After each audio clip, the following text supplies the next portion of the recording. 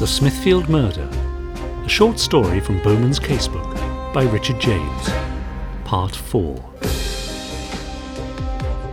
When a man is found hanged among the carcasses at Smithfield Market, Detective Inspector George Bowman questions the other stallholders.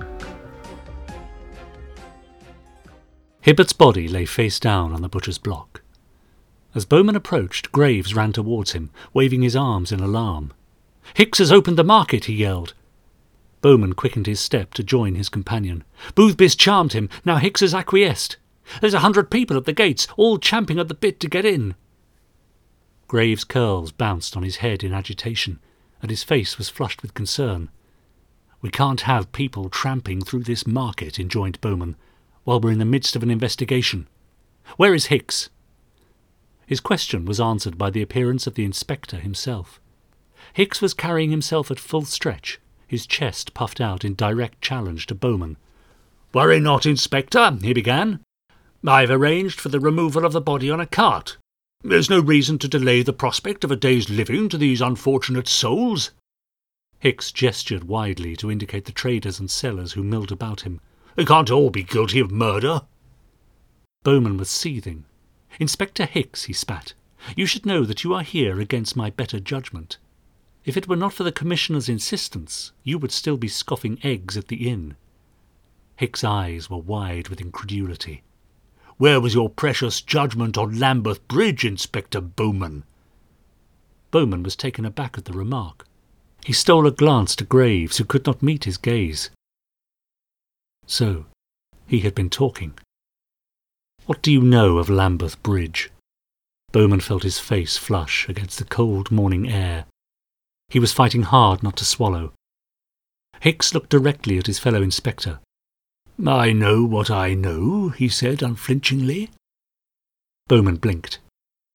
The events on Lambeth Bridge seemed a lifetime away. It came as some surprise that they had only happened 4 weeks since. "Now," continued Hicks gruffly, "I will have that body moved, and I will open this market." He reached beneath the folds of his great coat and, almost improbably, retrieved a ledger. "In the meantime," he teased, "I will leave this with you. It is from Boothby's office, and contains a list of every man to be employed here.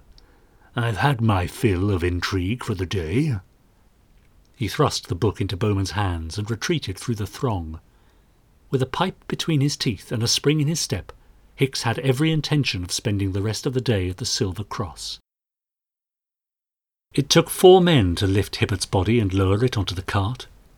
With the block now clear of its grisly burden, Bowman placed the book upon it. "Where do we start, Graves?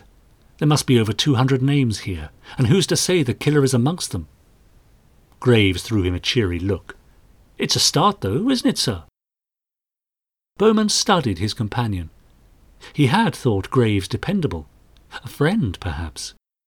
Bowman supposed it only natural that he should have been talking. The inspector had almost frustrated the investigation into the head in the ice, but for a moment of clarity, the end might very well have been very different. He had not been himself, he knew that now, and wondered whether he ever would be himself again. "Yes, Graves, it's a start. Have a word with Boothby, would you? Get those gates closed again so we can proceed. Ask him of his whereabouts last night. Then direct your attention to the stallholders along this row." Sergeant Graves nodded his assent, turning away to Boothby's office while Bowman closed the pages to the ledger. It made sense, he thought, to interview those traders directly adjacent to number 34 to begin with. Hibbert's immediate neighbours struck the inspector as an unlikely pairing. The older of the two, a man who introduced himself as O'Sheehy, was a middle-aged man of Irish stock. A shock of ginger-red hair was barely contained beneath a bowler hat. His wide girth strained against his blood-stained apron. A pipe clamped between his teeth, O'Sheehy regarded Bowman with suspicion. "I had nothing to do with the man if I could help it. He was a drunk," O'Sheehy sniffed. "He went about his business, and I went about mine." He was joined by a much younger, wiry man with a pock-marked face. He stood with his hands in his pockets as he looked Bowman up and down. "I wouldn't give him the time of day if his life depended on it," he drawled. "And where were you last night, when Hibbert was killed?" Bowman licked the stub of his pencil, ready to record such information as the two traders would deign to give him. "With Boothby, at the Bishop's Finger across the way." O'Sheehy pointed beyond the market entrance to the street beyond. "We need a pint or two to get us fettled before we put ourselves to bed." Bowman made a note and looked to O'Sheehy's companion. The younger man looked the inspector straight in the eye. "We often head there after a day at the market." "Were you in company?" Bowman asked. "Aye," confirmed the older man, filling his pipe with fresh tobacco from a pouch, "with a good many of those you see around us. Until the bell was rung and we were sent to our homes, if Gladstone hadn't had his way, we'd still be there now." The two men shared the joke, O'Sheehy jabbing his companion in the ribs with an elbow. Bowman sighed.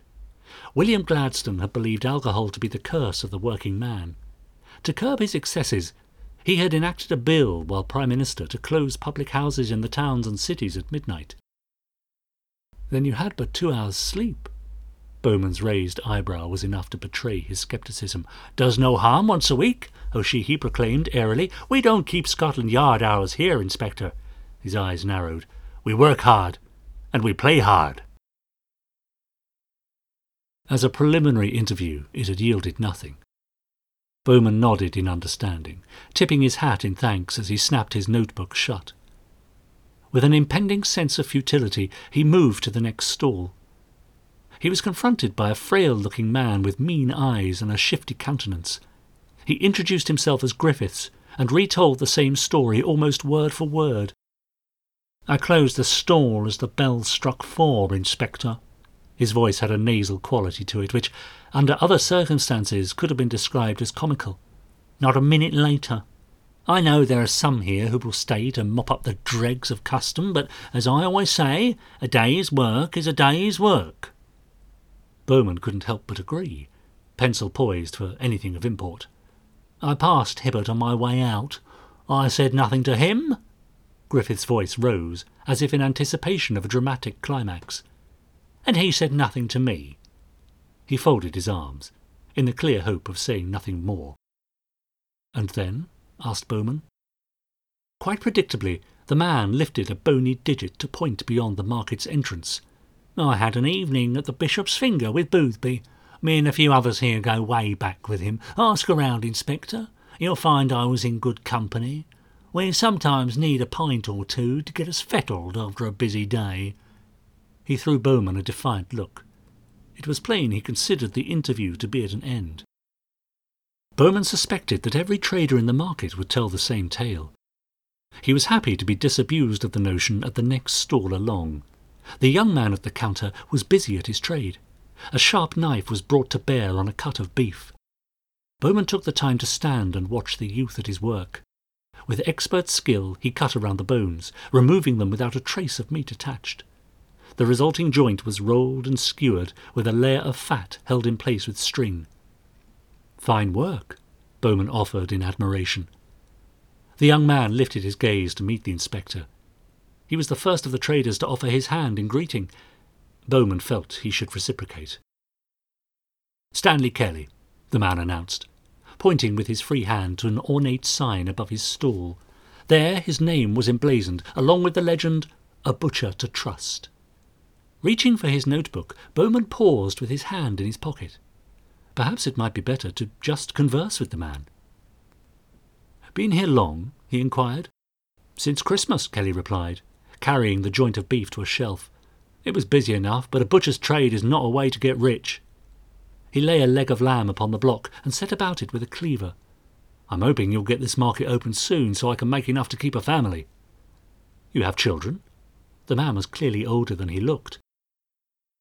"3 of the blighters." Despite the tone in his voice, Kelly's eyes lit up as he spoke of them. "The oldest, Molly, she's 5 now. Then I have twins of 2 years old. They'd eat all the contents of my stall if I let them." He winked at the inspector, a charming smile bringing colour to his cheeks. "And I probably would." "You take pride in your work, I see." Kelly was wiping his hands on his apron. "Couldn't face me missus if I didn't. She's with the bairns all day, bless her. I couldn't go home to her at nights if I'd spent the day skiving." Bowman couldn't help but smile.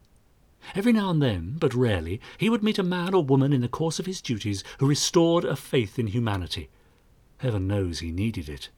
Stanley Kelly was just such a man, and all the more welcome in this investigation for it. The Empire would be a better place with more like you at its vanguard, Kelly. Kelly's eyes lit up at the remark. I'd agree with that, Inspector. There are too many men content to sit back and play the country for a fool. He leaned in, conspiratorially, lowering his voice almost to a whisper. There are many here to whom I would ascribe such behaviour. Men who are not afraid to break the law for profit. He moved back to his block again, sharpening his blade on a stone. Not me, Inspector. Sweat and hard work will see us through. He was back at his work again, deftly slicing meat from the bone before him, and put meat on my table too.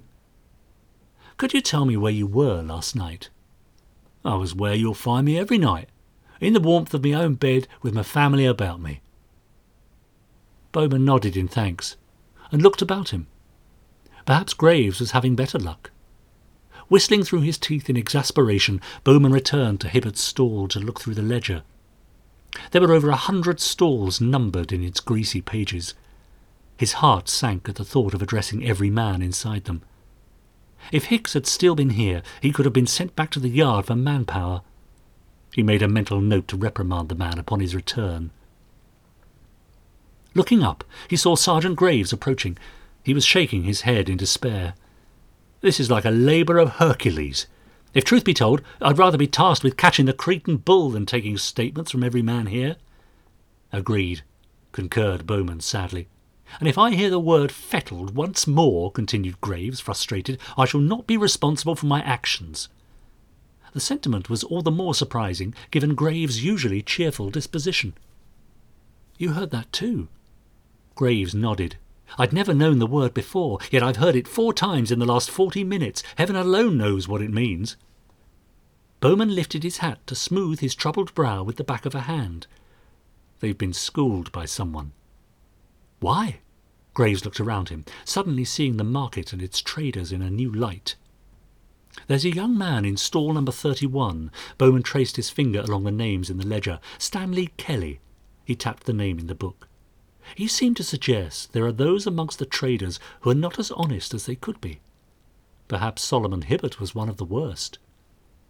Turning from Hibbert's stall, Bowman's attention was drawn to the steps by the market entrance. He was presented with a doleful sight. There sat Archie Walton, the young butcher's boy who had found his master on the hook that morning. He's got nothing, sir. Graves cast a saddened look in the boy's direction. And no other traders will touch him.